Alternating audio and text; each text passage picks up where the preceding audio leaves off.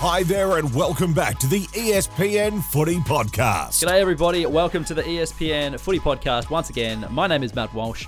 I'm joined by Jake Michaels and Christian Jolly from Champion Data, and we're here to talk you through another week of footy. And if you've made it this far in the podcast, Jake, you've been listening for as long as Collingwood led their match against Adelaide. I didn't think you were going to use that. Hey, Carlton, we're back. We're back. And I'm saying we because we are back. 100-point win. Christian, are you a believer again? We don't get to play West Coast every week, Jake. We do play them again later in the year, though. Lots of we's in this podcast. There is a heap to get to today. We talk the grand final curse. We had two 1-point wins and a 100-point win. Let me get that out. There's a new CEO on the horizon, and we've got some draft chat with columnist Jasper Chelapa coming up as well. Speaking of, Jake was in the power rooms on Friday night. The consensus number one was in there, Harley Reid. 17-year-old. Could have fooled me. Looks like he's 26 and ready to go. Like what you see? Well, yeah, he was just in the rooms in his track gear, but absolutely. He and Zane Dursma, brother of Xavier, who got injured, were both in the rooms, and they were having a chat to some of the power boys. So why don't we just sort of let that emanate, and maybe Port's on the horizon to take Harley Reid with the number one pick somehow. Who knows? But before we get cracking today, something from the weekend you noticed, Jake. I can't be the only person that noticed this or thought it was a bit odd. So Tom Hawkins kicked 8 goals, right?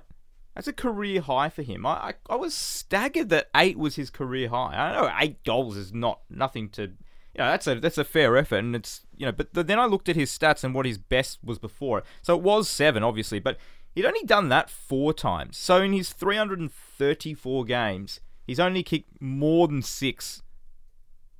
Sorry, 3 7s and an 8. So he's only kicked more than 6 4 times. I couldn't believe that. I would have thought he would have done that about 15 times. Especially when you compare him to a lot of the other great key forwards of this era.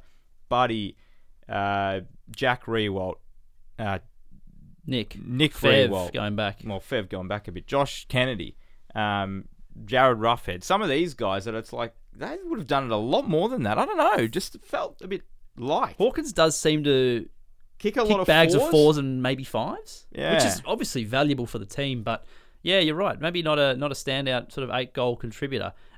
I wonder, when was the last time someone kicked a career high as a forward? Someone kicked a career high in their 330. Well, that's what I was saying yesterday. Yeah, this has to be a thing. That can't have happened before. You can't, a player that late in their career kicking a career high of that high. Like maybe, I think you said yesterday, if it was a defender finally getting the 2 goals in a game or something. But that, fair play to him. And I mean, go rewind a month and everyone was saying he's cooked. And he's just gone and kicked his... Yeah, had a slow start to the season, didn't he? So, all of a sudden, the Hawkins Cameron or Harry Charlie? That's the question.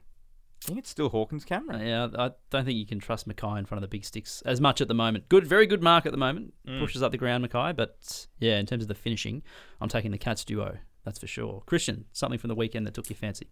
Just probably a small one that I've spoken about before on the podcast. And it got blown up a little bit post-match, I think, from one of Ross Lyon's observations of the game. But the Charlie Dixon smother on Josh Battle at the end of that game, where, again, it came out after the game that it was a bit controversial that Josh Battle got called to play on. But watching the vision from home, what happened was Charlie Dixon gave away a free kick, or didn't get paid the free kick. Battle took the mark, so Dixon sort of turned around to barrel the umpire. Realised I can't say a word here, as I've been big on the podcast. No point saying any words to the umpire. It's never had any good effect. So he couldn't say anything to the umpire, so he just stared at him. Him staring at him allowed him to see that he was going to call play on as soon as he did. Therefore, he was the quickest off the mark, smothered the ball. Port got basically the sealing goal. So it was just I thought it was sort of a good sort of education tool of why you don't speak to the umpire. Yes, he sort of looked at him in a dirty manner. He was very frustrated, but he kept his emotions in check and just stared at the umpire. That actually gave him the advantage to sort of get onto the play on quicker. I just thought that was actually a game-winning emotion check, if that makes sense. Thought he was going to blow a gasket. Did you get a stat for that? Point. Well, you don't. You got a stat for the smother and everything else, but you don't get one for not swearing. Well, I've now got two because I'm going to get one on the back of that. Here we go again. No, but I did say at the top 2 1-point results, and it just got me thinking about on this podcast maybe 2 or 3 years ago. We were asked what the most common result in AFL VFL football is, and it's a 1-point result. It is the one. So there you go. The fact that it does happen, and because they're quite notable, so you kind of remember them. But yeah, the fact that it's actually the most 1 point win or loss has been the most common margin. Well, on the flip side of that, the Saturday night, sitting there watching the Carlton West Coast game and the other score in the corner, Melbourne, North Melbourne. Almost mirroring each other. For the whole last quarter, I was just praying that they would match so I could take a photo and that would be my something I noticed. But they didn't. They were 1 point off about 5 times. And that was with an 80, 90-point margin. The second point was just on the back of that actual contest. So Ross, in his press conference, was a little bit bemused about, and I've noticed this as well. It's not something that's been big enough for this little segment, but now that a coach has mentioned it, players that get called to play on when they just look they're on their line, and they just sort of look inboard or they look outboard, and the umpire goes play on and hasn't given them the 7 seconds. That's been a lot more noticeable this season. Especially, and it's no good, especially when they haven't taken their 4, 5, 6 steps back from the man on the mark. So as soon as they can get tackled instantly, and then it's holding the ball. So, or even they kind of feign to go inside, but they don't actually move their feet, and they call play on. I think the umpire's got to get a bit better with that. Yeah, I know that they sort of tweaked the stand rule to be you can't feign someone not so much feign a handball, but it's sort of open your body to look without actually taking a step off your line.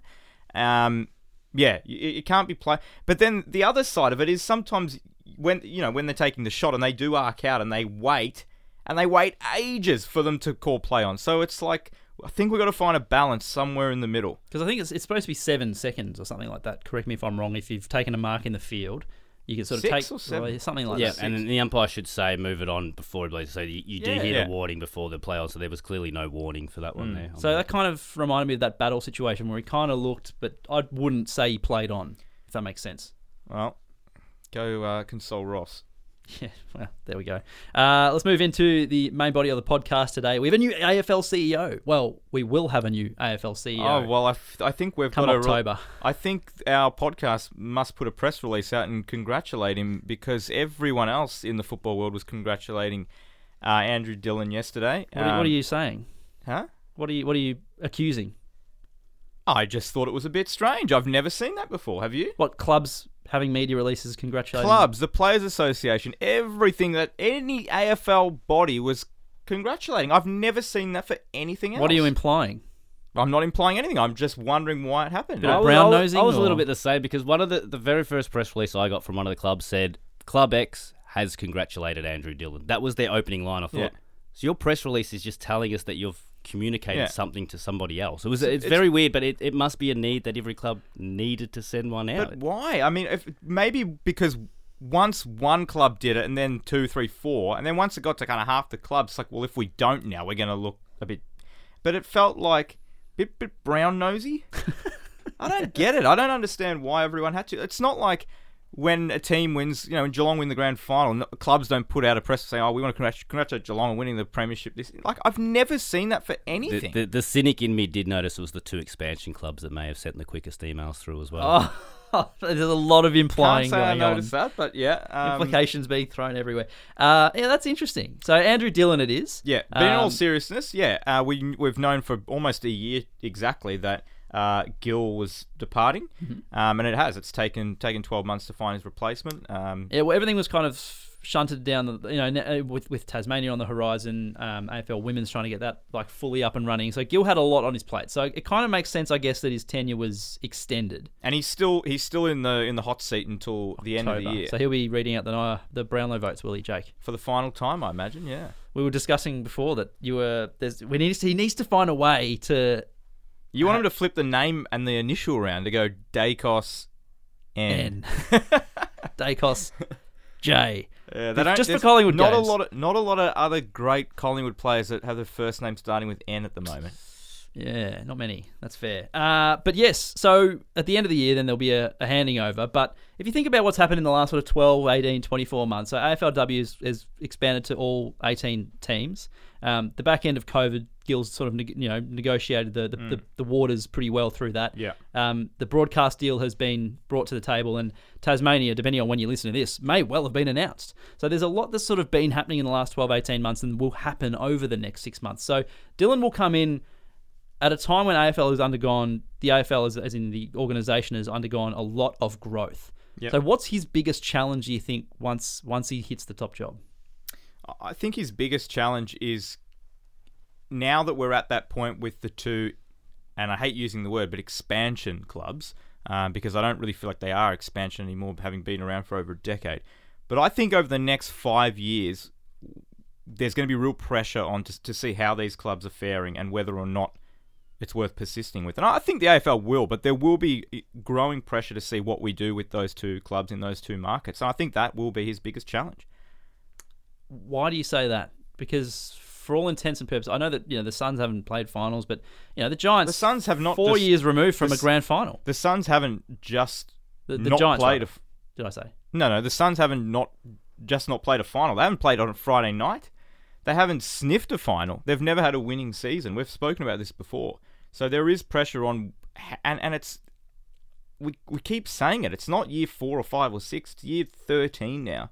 So if Andrew Dillon's in this role for 5-6 years, it's going to be approaching 20 years this club's been in operation. And if it's still in that same position, there's going to be massive pressure on whether this club continues. And I don't think it's that dissimilar with the Giants as well, despite the fact they played a grand final 4 years ago. My initial thought was the AFL needs a CEO just to consolidate now. Like I said, a lot of growth, a lot of areas of focus. Tassie will be probably within his tenure be coming in. I think it's just important for the AFL not to do anything silly. Continue on the path that it is. Crowds are good. TV numbers are pretty good. You were criticising the crowds over the weekend. By and large, they've been pretty good. There are a couple of poor crowds on the weekend. We might actually get to some of those a bit later. But by and large, pretty good. I think the AFL's in a pretty good place spot for the most part. The worst thing he can do is come in and blow the joint up. Not that he's obviously going to want to do that. Well, that's what I was going to say. He is in a bit of a position that it would be hard. You're talking about he's just got to consolidate the things. But as you're saying, AFLW will be in year 8 or 9 or 10. So Gillen's had that honeymoon period with the expansion clubs with the AFLW where it's got them off the ground and it's great and it's sort of like we give them more license because they're new. Andrew Dillon's really going to be probably in charge during that period of, all right, how do we continue that growth? How do we make them better? How do we make sure the AFLW doesn't drop off from being just the new novelty sport? And that's why he faces a lot of GWS, pressure. It's exactly, yeah. So you sort of make this job sound easy, but it's almost harder because Gill has set up all these good things. It's like Andrew Dillon's now got to make sure these things not only stay because he won't stable, get credit but get for better. Starting it, but he'll be criticised if things start to tail off. Yeah, absolutely. Fair enough. One to watch over the next couple of months as things draw nearer towards the end of the season. The one telling stat from every team for the week. Christian, we do this with you every week where we sort of go through every game, look at the one or two stats that sort of really jumped out at you and was either a catalyst for a team winning, losing, a standout performance and stuff like that. So Friday night, St Kilda and Port Adelaide, a shock loss for the Saints, Jake? Yeah, somewhat. I think considering how they've been going. But Port's they'd won 3 in a row going into that game, 4 now, and they're a team that we were just saying before we started recording. They're a team that you're never quite sure what you're going to get, but if they bring their best, they can beat anyone. They've proven that over the last few seasons. Jason Horne-Francis, probably the best the best game he's played for the club, had I'm pretty sure 9 clearances to half time. Yeah, he did have a lot of. He had a lot of the ball, had a lot of clearances. Really inspired the fight back in that. Didn't second use term. it as well as he probably would have liked, but he was. He was the catalyst. They had a lot of contributors as well. Thought Dixon was good. Yeah, slow start for Dixon, but worked into the game. Yeah. Christian, where do you want to go with this? Again, I think it was like a really good coaching masterclass, and it was, again, you can only coach so much. You need the players to actually apply that, but we saw from, we spoke about Carlton's issues against St Kilda and a few other teams just getting caught holding the ball too much, kicking it around, taking marks and not doing much with it. Port Adelaide took just 78 marks, had 350 disposals, which is the second fewest against St Kilda this year, and just 49 inside 50. So usually you're aiming for about 50 inside 50s to give you a chance itself to win a game. They've won it with 49 inside 50. So, yeah, kept the ball moving, kept it in dangerous positions. But then on the other side of the ball, their second highest pressure factor for any game this season. They had a tackle efficiency of 74%. And with over 100 tackle attempts, that's one of the best sort of, strongest tackling performances we've seen. Yeah. So they were just the application, the ability to stick to their guns, don't get caught chipping the ball around doing nothing. And when St Kilda get the ball, we need to pressure them. So it was St Kilda's lowest ball-to-ball D50 to inside 50 ball movement for the year. So Port sort of stifled their ball movement, but just, made it hard for them to play. Yeah, very good. See, we talked about this again a couple of weeks ago. St Kilda, now another loss for the season, but they similar patterns to what we saw last year from this club. So started strongly, started brightly with a lot of wins. We're 9-3 before the sort of... Yeah, I'm not reading too much into this for the Saints. Fitness bosses left. Yeah, I'm not reading too much into it. I think they've shown in the first almost third of the season that they are as good as any. They've played really well. They've had a game style that's held up against everybody, and the two losses they've had have been narrow. They haven't been blown out at any point. They've looked comfortable. I'm not selling any St Kilda stock right now. And just a quick stat on them. The one thing that still makes them hard to play against is they outscored Port from turnover. So St Kilda keep winning the turnover scoring game. So that's a big part of football and a big part of winning premierships. But they were beaten by 16 points from clearances, and that's where most of the opposition's getting their score from. So we know St Kilda's got the setup that, if it becomes a turnover game, the ball flying around, they're holding their nerve pretty well down back. But get them out of a clearance and try to get it out of a stoppage really, really fast. That's the way to score against the Saints. The Lions were also very good from clearance against Fremantle. Fremantle just continue to sort of disappoint a bit, Jake. They look like they might have been coming back into that match in the third term, but just couldn't quite get a run on and challenge Brisbane, who were very hard to beat at the Gabba, to be fair. Along. Lockie Neal, great. 13 clearances on his own. But yes, the Lions dominant from clearances and then obviously scoring from clearances and around the contest. Yeah, so it was a bit of a yin and yang between these two teams even coming into the game. Brisbane, one of the most inside teams, so they win all their possessions from a contest.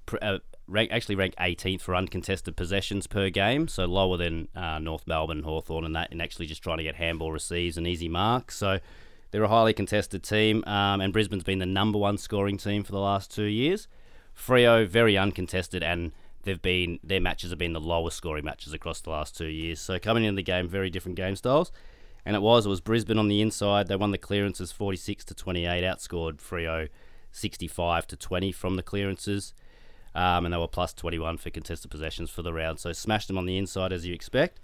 Freo, they were able to get the ball on the outside. They had the most handballs for the round. But again, we speak about GWS, Richmond, Collingwood. They really take ground with their handballs.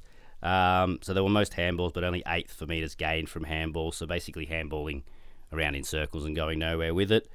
And as I said, they dominated the uncontested possessions, but they sort of averaged 13.8 metres gained per disposal, which was ranked 17th for the round. And actually finished with more handballs than kicks. So it's the second time in 2 seasons that a team's actually finished the game with more handballs than kicks. So for me, Freo got their hands on the ball a lot, but just did nothing with it. Sums them up at the moment. Swans and the Giants. I did text you about this, and this was going to be something I noticed, Christian, is that the Swans were first to 100, but lost the game. I mean, growing up, that was always my old man's like, if you're first to 100, you're going to win the game. It's just sort of, that sort of stat gets skewed by the fact that you might be on 99, kick it behind, and the opposition's on 70.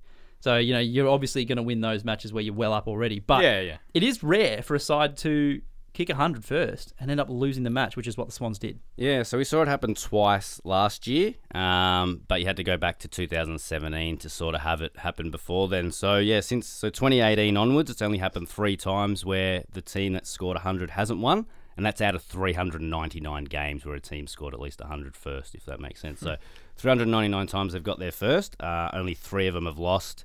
Obviously on the weekend it was this one. Richmond, Brisbane in the elimination final last year. That was a ripper. That just kept going back and forth. Yeah, so again, it all came down to the wire and the Tom Lynch score review. And 4 or 5 weeks earlier, Melbourne played Bulldogs at the MCG. Similar, I think Melbourne got to 100 points. Yeah. So it was 100 to 97 when they got to 100, but I think the Bulldogs kicked the final. At Marvel when Hugo Hagen kicked the goal. I was at Marvel. Yeah. No, you're right. The other thing I noticed from that game is, and this was the same when the Swans lost very, very narrowly to Port Adelaide at the SCG, won the inside 50 count comfortably and just couldn't convert. Yeah, so plus 15 inside 50s. And again, so we go to the expected scores. They were expected to win that game by 17 points, so they did sort of have, a 3-goal advantage sort of on their shots at goal and their inside 50s. But, down the other end, accuracy for GWS, we talk about how underrated it was. I think they kicked 5 behinds for the game. Starts to make you think, were they getting easy shots or were they just waltzing in? I mean, they were 9 straight from set shots. There were 9 goals won from outside 40, so even the Toby Green one might have been just within 40, the actual match winner, but they were kicking them from everywhere, whereas the Swans were just squandering opportunities. Did Himmelberg get a hand pass away? He definitely handballed. It was whether he sort of dropped it first, got dispossessed, and was able to get it back. And it's a handball these days. But that was another one that sort of, I think, reason you sort of talk about him. I sort of jotted down that he took the big mark and kicked the winning goal a few weeks ago against Hawthorn. Got his hands to the ball, touched on the line, fed out the handball for Toby Green. So for all the sort of clutch moments for GWS this year, Harry Himmelberg's been a constant. He's putting in a good body of work in a contract year, as they say in the States. Well, yeah. I mean, look back to last week. He was the star of the show. I think there'd be a lot of clubs interested in him. A utility. He's the perfect utility, isn't he? Dogs and Hawthorn. Mitch Lewis returned. Looked like he was about to tear the game apart, taking everything. I think he had 9 marks to half-time. A few of those contested. Just couldn't kick accurately. And that was a bit of a... It kind of didn't help the Hawks because I think the Dogs were always going to finish strong and they just ran away with it a bit in the end. Yeah, so it was a good return for Mitch Lewis. I mean, probably first game back from 9 months out. So obviously didn't run out the whole game, but started early, 4 early touches, some good early marks. But it sort of shows what their future of Hawthorn's forward line looks like. But across that game, the surprising thing for me was Hawthorn, spoken about what Sam Mitchell was trying to bring in offense, bring in sexy ball movement and things like that. They actually, and we've spoken about how good the Bulldogs are at contested possessions, ground balls. Hawks won ground balls, clearances, contested possessions. So actually got down and dirty and sort of got inside and got more of the ball in, got their hands on the ball first. So that's probably one of the ticks for me for Hawthorn in terms of, he didn't win the game, but there's probably a lot of things they want to introduce into their game as they go forward. So we know they're pretty good at moving the ball. There was a pretty good contested possession and ground ball. So you've been impressed with what you've seen from the Well, Hawks? again, just being able to sort of, if you're playing against the Bulldogs, that's one area of the game that you know that you're going to have to be focused on, and they were, and they won that area. So just little wins for a team that's just trying to rebuild, if you like. They were the best of the 3 worst teams, let's just put it that way. Interesting one was the coaches' votes for this match. So 8 players appeared in this. Will Day 5, Caleb Daniel 5. So the coaches saw that. So one of the coaches given 1 5, and the other one's given the other one 5, and they've given the opposite none, and the opposite none. So Will Day has been given 5 votes by one and 0 by the other. Yeah. Caleb Daniel's been given 5 votes by one and 0 by the other. Bailey Williams got 4 votes from one and 0 from the other. Jai Newcomb got 4 votes from one and 0 from the other, and then Ed Richards, Aaron Norton, Blake Hardwick, and Ned Reeves all had 3. So you can sort of throw a blanket on who gave each one of them. Isn't that one of the most amazing spreads of coaches' votes? It's weird. Seen? There was a game last year where there were 10 players. It was 5-5, 4-4, 3-3, 2-2, 1-1. Actually? There was, and it was like, how can you? I know. I mean, I do Brownlow votes every week, every game, as you know, and sometimes it's hard. But how can you have 2 people, let alone the fact they're coaches, watching the game and just come up with a totally different list of 5? They're probably focusing on their own side more as well. Maybe that's it. I would just love to know who voted for who in this one. Whether you're giving the opposition player credit or whether you're backing your own team. That's something that's interesting to me. Melbourne and North Melbourne at the MCG, prime time, Saturday night. Classic game. 29,000 people turned up. 2 Victorian clubs. Here's your crowd crusade. Yeah, that's not good enough, is it? Premiership contender? Not really, no. Anyway. What should it be? 40-ish? That's a 40,000 crowd, I think, for mine. When's the last time North Melbourne played at night on a Friday or Saturday night? Well, at the MCG, 10 years ago. Yeah. So I think that was a Sir Swamp Thing tweet. Well, there you go. I mean, just don't remember them playing at night often. They were the pioneers of night footy. They were. But North, strangely, actually, the older team. Yeah, just that caught me by surprise. So they were older by age, half a year older across the board, and only 2 games fewer games average. So Melbourne actually had more sort of games experience across the thing, but it wasn't a young North team getting sort of shown up on the night. It was, actually they've still got a lot of experience in that side. And as I said, to come up older than Melbourne and lose by that much was, quite not surprising that they lost by that much, but surprising that they are actually as old as they are. Blues, very good on Saturday night against the Eagles. Got to drag Charlie Curnow to 10 goals. You don't take him off with 5 minutes to go, do you, Jake? The fact they took him off wasn't the worst part of it. I thought the fact they were just chipping around in the back line with like 6 minutes to go. I don't know how it works. Do they take him off? Isn't it just a scheduled move? I don't think a runner ever runs out to someone and drags blokes anymore. No, so I don't think Carlton he didn't say turn him around, say, kick your 10th. Yeah. Anyway, from the Blues, actually had some really great numbers. Yeah, so the underrated one, it's their biggest win for 10 odd years. I think it's their second biggest ever win interstate. Second biggest behind when they beat Gold Coast in 2011. But to me, 80 tackles probably was glossed over a little bit. So that's their second most tackles they've applied under Michael Voss, and the most they've obviously had this season. They had 47 against the Saints last week, so they dominated disposals and contested possessions and things like that. But the tackle part of the game hasn't been one of their strengths. They've been more ball focused. So I think that was one big part of the game for me. We talk about how well they scored and things like that. But just their defensive application to have 80 tackles. Well, nearly double what they had the week previously. Yeah, and it's very rare for a team to have 80 tackles and 130 points. I think they're the first team to do that in 3 years, to actually finish with at least 80 tackles and 130 points in a game. They had 83 and 150 points. The four sort of midfield, guys of the Blues, I guess, Walsh, Chera, Cripps, Hewitt, they combined for 34 tackles. Yeah, that's impressive.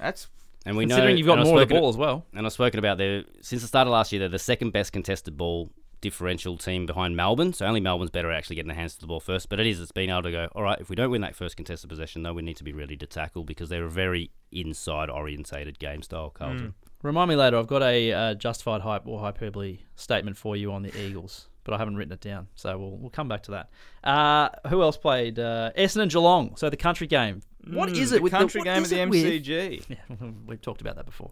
What is it with Essendon having slow starts against the Cats? 3 of their last 4, they've been down by at least 30 points. It round was one last year, and they would. I remember looking at the score, and they felt like they were by 10 goals. Happened again, and Tom Hawkins, as you said off the top, 8 goals, a career best. Cats and Bombers, Christian. Yeah, I was working. I was actually doing a lacrosse game and the Gold Coast game either side of this one, but I was just watching the score go up going, it's a country football game. So basically it was the highest scoring game this season. It looked like a country football game. The aggregate score, so merging the two, it was the highest scoring game this season. But actually Geelong's been involved in 3 of the top 4 highest scoring games this season. So something very different to what they've done previous 4 or 5 years, built around defence. They've always been able to score quite well, but they don't have big end-to-end scoring games. But that's the third time this year that Geelong's got sort of sucked into a shootout a little bit. Well, their last 4 weeks, off the top of my head, something like 136, 135, 127, and 130 points or something like that. They're having no trouble scoring. No trouble scoring. You know what they need to do at this game? After the goal, when they do like the flashing lights or whatever they try and do, is they need to have like car horns.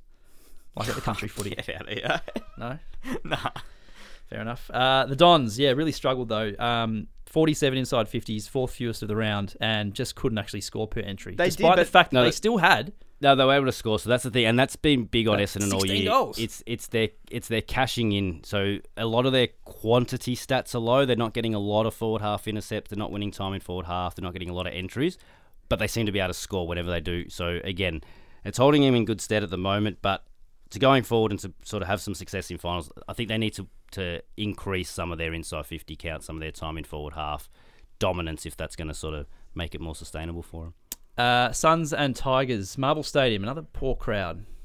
23,000. We knew this was going to happen though, didn't we?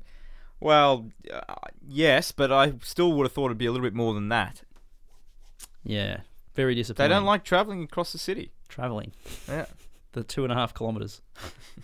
That's funny. How about that stat about since Dimmer said that he doesn't like playing there, they've lost 5 and drawn 5 1. losses and 1 draw since he said that. So they're 4 wins and 8 losses across the last 3 or 4 years at Marvel. But they've sort of no wins in their last 6 games here since they sort of highlighted the fact they don't like playing there. Are the Suns papering over cracks? Again, it was for Gold Coast in that one game. They sort of again, flipped Richmond's weakness on and made it Gold Coast strength. So Richmond have really struggled forward to centre. They haven't had clean inside 50 entries and struggling to score. So Gold Coast, I mean, Will Powell, Charlie Ballard, 10 intercept possessions each, just kept sort of stopping the ball at half back. And Gold Coast only conceded a score from 34% of the inside 50s they conceded, which is their best result this season, and their third best result since the start of last season. So their defence really stood up, and I thought that's, again, watching Ballard and Powell, I thought they got a lot of their sort of the setup of their win of the game came from those two down back. But the big thing for Richmond is across their premiership dominance, what they were able to do is score from forward half turnovers. So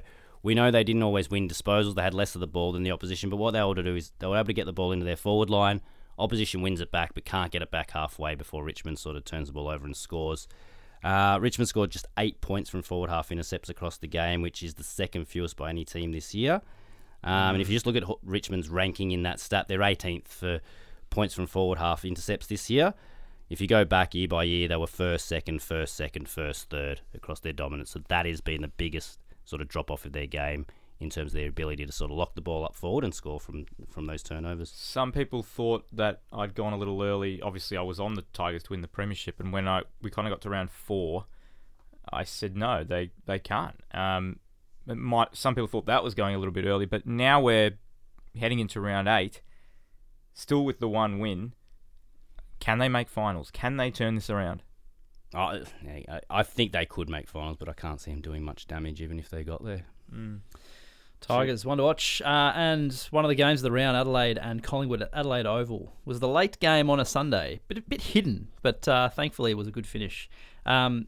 Crows probably missed some of the easiest set shots in particular. They'll be kicking themselves. Yeah. So both 1 point results on the weekend. The opposite team won according to expected scores. So Giants got up by 1 point over Sydney. It should have been an 18-point win for Sydney. And the Crows should have won by 15 points based on expected scores against Collingwood, who actually got up. But simple one from that game is, it was 2 parts of the game. Adelaide were plus 24 points from scoring from turnovers across the game.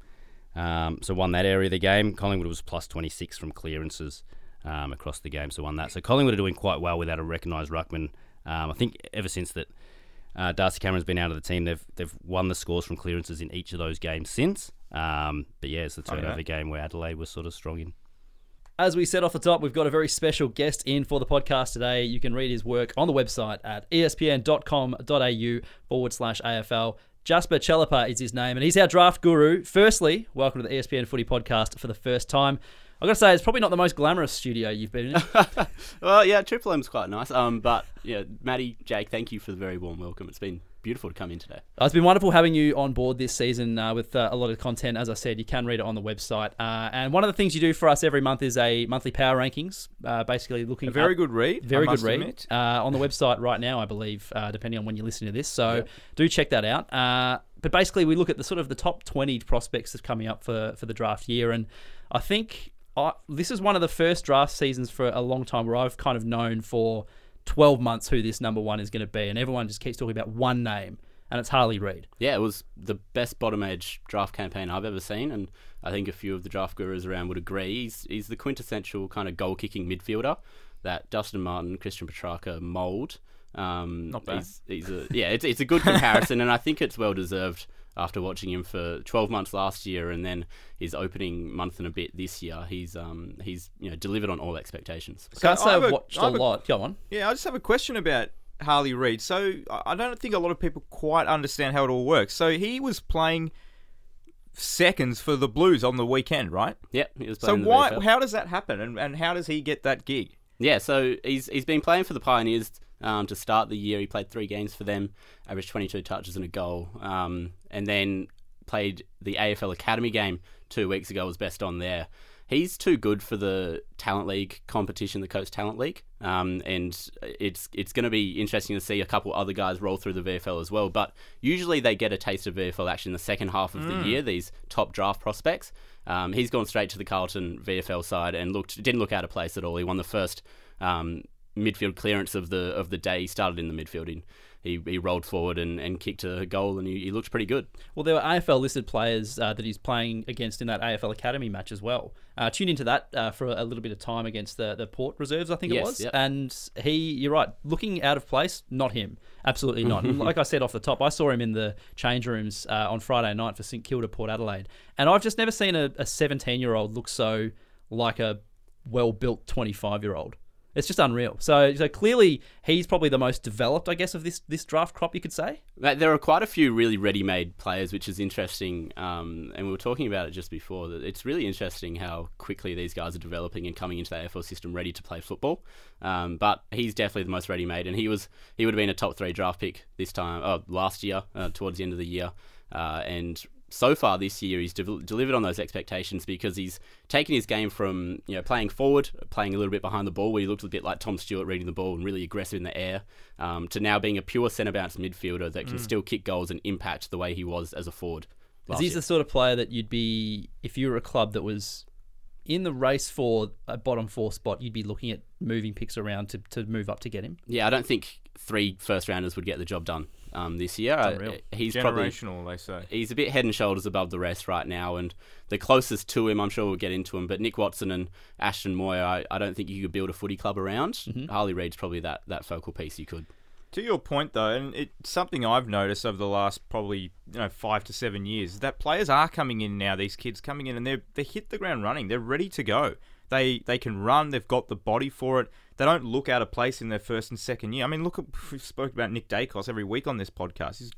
He's only played, 35 games, and he's favourite to win the Brownlow medal. So it's like these guys are coming in, and they look as good as any player that's currently in the league. I feel like that's a trend that's only really just started. And to your point, I think there are others in the draft sphere that come in and aren't as highly touted as a Dacos or a Horn Francis or a Harley Reid, like a Max Michelini, who's come in and is one of the best lockdown small defenders in the competition already. He was, around a pick 16, pick 20. Lockie Cowan has played every game bar last week for the Blues.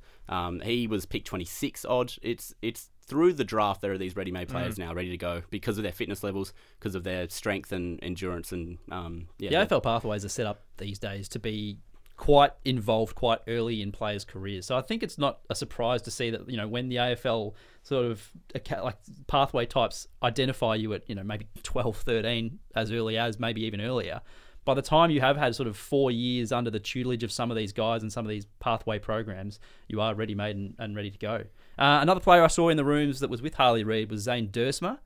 He seems to feature quite highly on a lot of these draft boards as well. Where does he sort of rank for you at the moment? Yeah, the idea of Zane Duursma is really exciting. He's brother of Xavier, obviously, and he's this forward half midfielder. I think there's a trend throughout this draft where these forward half midfielders that can hit the scoreboard but are really clean below their knees and can rack up 25, 30 touches is quite prevalent, and he's another one of them that can change a game and kicks really unique goals. He snaps them over his shoulder almost. It's pretty impressive to watch him to play for Eastern Rangers and the Gippsland Power, and he'll be suiting up for Vic Country, who has a very solid squad this year as well.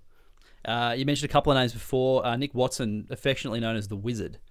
What sort of why does he have that nickname attached to him? He's one of the best goal kickers I've seen probably since Isaac Rankin coming through the draft.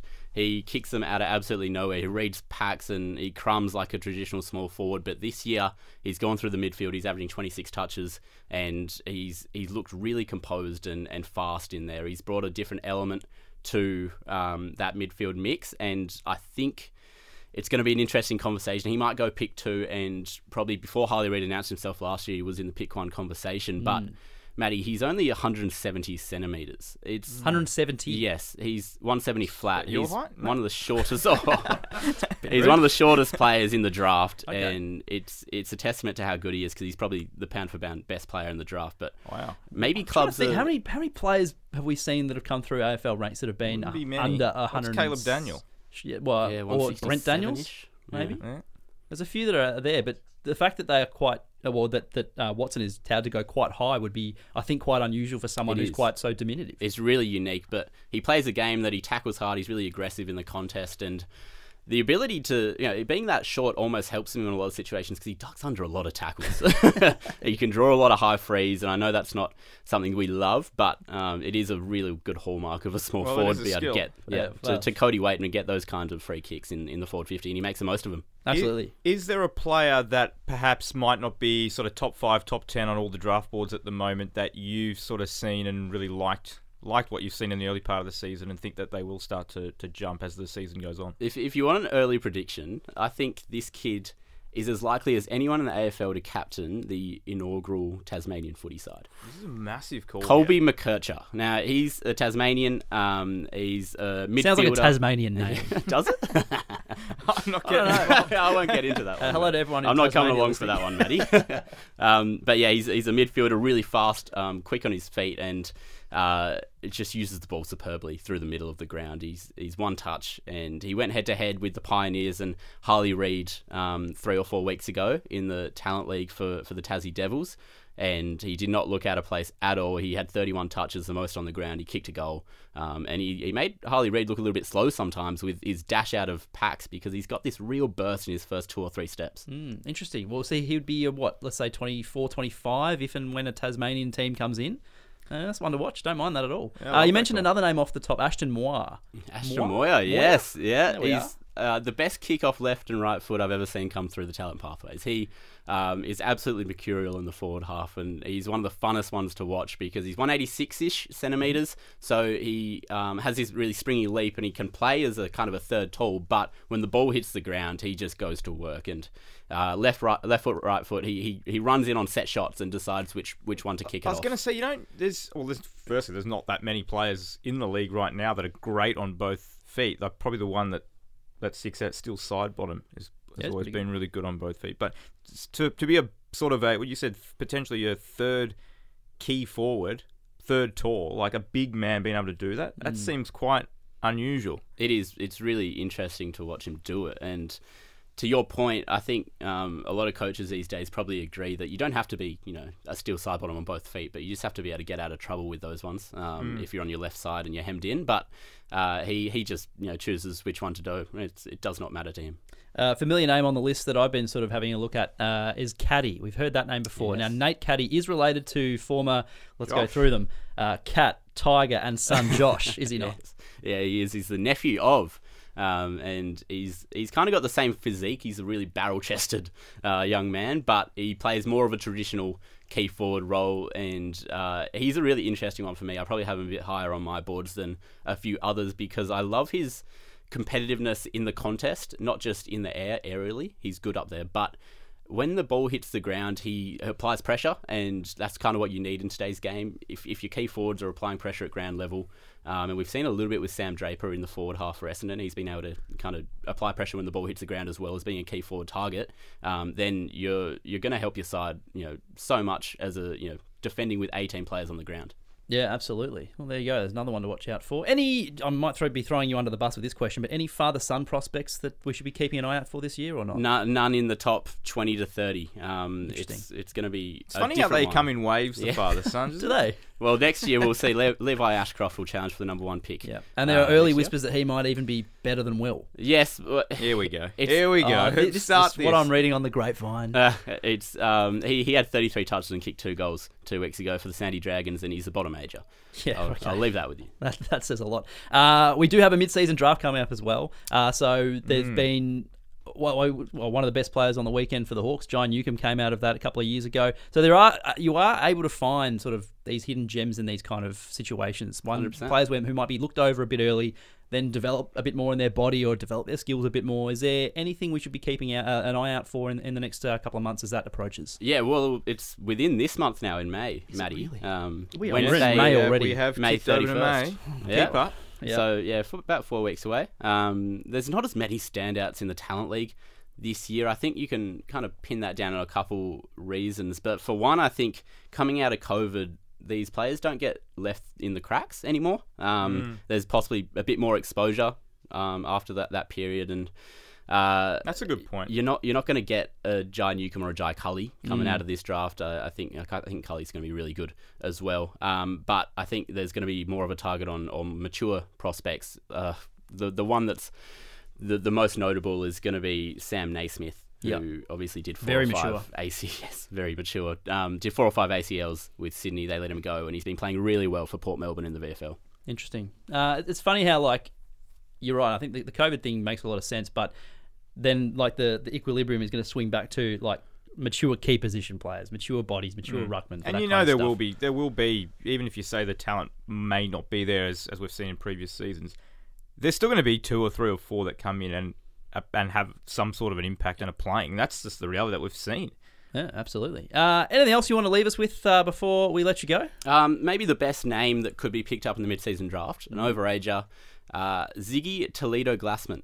Now, he's strong names in his podcast. He missed last year he was pretty close, but he's kind of an undersized key forward, but he's kicking a bag of goals. On the weekend, he kicked 6. 2 weeks ago, he kicked 6. Jeez. And he looks very good for the Dandenong Stingrays, so keep an eye on him. He might be picked up in the mid-season draft. There's another name floating around in my head that's quite a mouthful. Colton Tholstrup. Yes, he's a bit of a cult hero already. He plays for Subiaco over in the West. He's got the speed dealers. He's got the long curly mullet. He's a very interesting character when you meet him as well. So, can you be a cult hero if you don't have sort of long flowing hair? I feel like they go hand in hand, right? It helps. It does help. It does help you stand out, I guess. Or you could have the Chad Warner, the 2-minute noodles on top of the head. Yeah, your mate. Anyway. Jasper, it's been wonderful to have you on the podcast, mate. We appreciate what you're doing for the website. As we said earlier, you can read all of his stuff, espn.com.au/AFL. We'll get you on the podcast again. This has been fun. So let's make it happen. Yeah, we'll do that a bit later in the year, maybe as after the mid-season draft, and then obviously with the draft stuff and player movement in October and November. Thanks for joining us. Perfect. Cheers, boys. We're getting into Red Time on this podcast, proudly sponsored by Subway. Jake, is the hype justified or is it hyperbole? The grand final curse is real. Oh, it is. How can you say it isn't? That's justified. 100% justified. We talk about it every year. We look at, we come in, we do our predictions, and we think, could they possibly miss out the grand finals from last year? And obviously, in this case, it's Sydney. And you say, no, there's just no way it's going to happen. And then sure enough, you get 5, 6, 7 rounds in, and you think they're starting to feel more likely to miss out than make it. And this has been an ongoing trend, and Christian will tell you the numbers. I mean, have you got it right there, what we actually have seen in the last 25 years? Yeah, so again, going back to 95, there's been 13 teams to lose a grand final by at least 40 points and no final wins. So no one's won a finals game the year after. That's just staggering. And a lot of them haven't actually made finals as well. Yeah, exactly. Only 1 to 5 of those. Sorry, there's 12. So I was counting Sydney as the 13th one this year. So there's 12. So 5 of the 12 have made finals, but none of them have won a finals game. So that is staggering. But then you kind of ask yourself, why? Why does this happen? Is it just a total quirk? Or is there something, and I tend to think this has to be the case, is there something in mentally getting so close to winning it all, falling short, and then having to go through the grind of a preseason and start again? That must be a factor, because I don't just subscribe to the fact that this is a coincidence. It's a statistical anomaly. I'm sort of glad that I don't have to come up with the reason why. I can just sort of throw you the numbers and say these are the numbers, but I can't figure out why either. Again, I'm sort of leaning a little bit with Matt. It's a statistical anomaly, but how can it be so far down? Especially the 13th when you look, team like now. I said, especially every year you look at it and you say they're only going to get better. They've still got all this talent. They're, in Sydney's case last year, the day of the grand final, that night, I wrote a piece on how they have set themselves up for the future with the young talent they've got. And then you look at their list and you're scratching your head thinking, what's happened to this team? So, I mean, the last 3 teams that happened to was the 2017 Adelaide team. You just thought, well, they're just starting something. They were on top of the ladder that year. It was their first year of really being, you thought, got another 3 or 4 years of this. They didn't get back in there. Giants in 2019. Again, very, very young team when they played Richmond in that grand final. Haven't been there since. And the Bulldogs, even in 2021, were sort of saying, well, they were so much younger than Melbourne. And a lot of people picked the Bulldogs the following year to win it all. And they just keep falling short. It's incredible. Christian, Geelong will finish top 4. I think that's justified. They're back. As I said, I think they're going to tighten up their defence as the season goes on. But I think to get themselves back, they've just really opened the floodgates, scored, got their percentage back. And that's probably the next thing I'm looking for. Second half of the season, if they get the defence down pat like they had it last year, they'll be as good as they were. Jake, Gil McLaughlin's greatest legacy piece is how he navigated COVID. Oh, I think we got a hat-trick of justifieds here. I really do. I mean, I think he'll probably be remembered. So I guess there's two parts of it. He'll probably be remembered more for pioneering the AFLW and growing women's football in Australia. But I think when I think of Gill and COVID and how it all happened and how he just had to make all these decisions on the fly and there was no blueprint for it, and you look back, and I think the part of it that you look at and you think, gee, what a success, is the fact that we don't look back on that season, that 2020 season, as an asterisk year. They do in the NBA, they do in a lot of other sports, but not in the AFL. And it was the total. There was equality, there was fairness. It was done brilliantly, the way it was navigated around travel bans and restrictions and everything. And I think everyone in football, whether it's players, coaches, umpires, fans, media, must look at him and thank his leadership for that time. And I think that was an incredible effort to get through. I'm not saying he's the only one that could have done it, but he did, and he had to, and he didn't have a choice, and it all happened, and you couldn't plan for it. Very good. Footy tips. Get your tips in. Friday night footy. Carlton Brisbane. Good game. Big game. Yeah. You gonna go? No. I reckon I'll be there. I'm unfortunately busy that evening. But no, I will be tipping on the Footy Tips app because my tips have recovered somewhat after a poor start. Yeah, I think a lot of people had a poor start. Yeah. How did your son go, by the way? See, you tipped North Melbourne. So that's what I'm saying. You finish with 9, and then the next week you tip North Melbourne against Melbourne. Like, it's all a fluke. Very good. If you want to listen to Ron Connolly, he's on the Footyology podcast out every Wednesday. You can catch us every Tuesday. As I said, we're at Footy Tips on Twitter if you want to ask us any questions or you have any comments or you want to give us any feedback. We'll always take your questions and we will read them out as well if you've got something decent for us. Especially if there's some champion questions too. Champion data. Absolutely. Guys, thanks for joining me. Thanks to Jasper as well for jumping in as a special guest. And to everyone at home, we will speak to you in the next episode. Listen to all the latest episodes by subscribing to the ESPN Footy Pod, wherever you get your podcasts.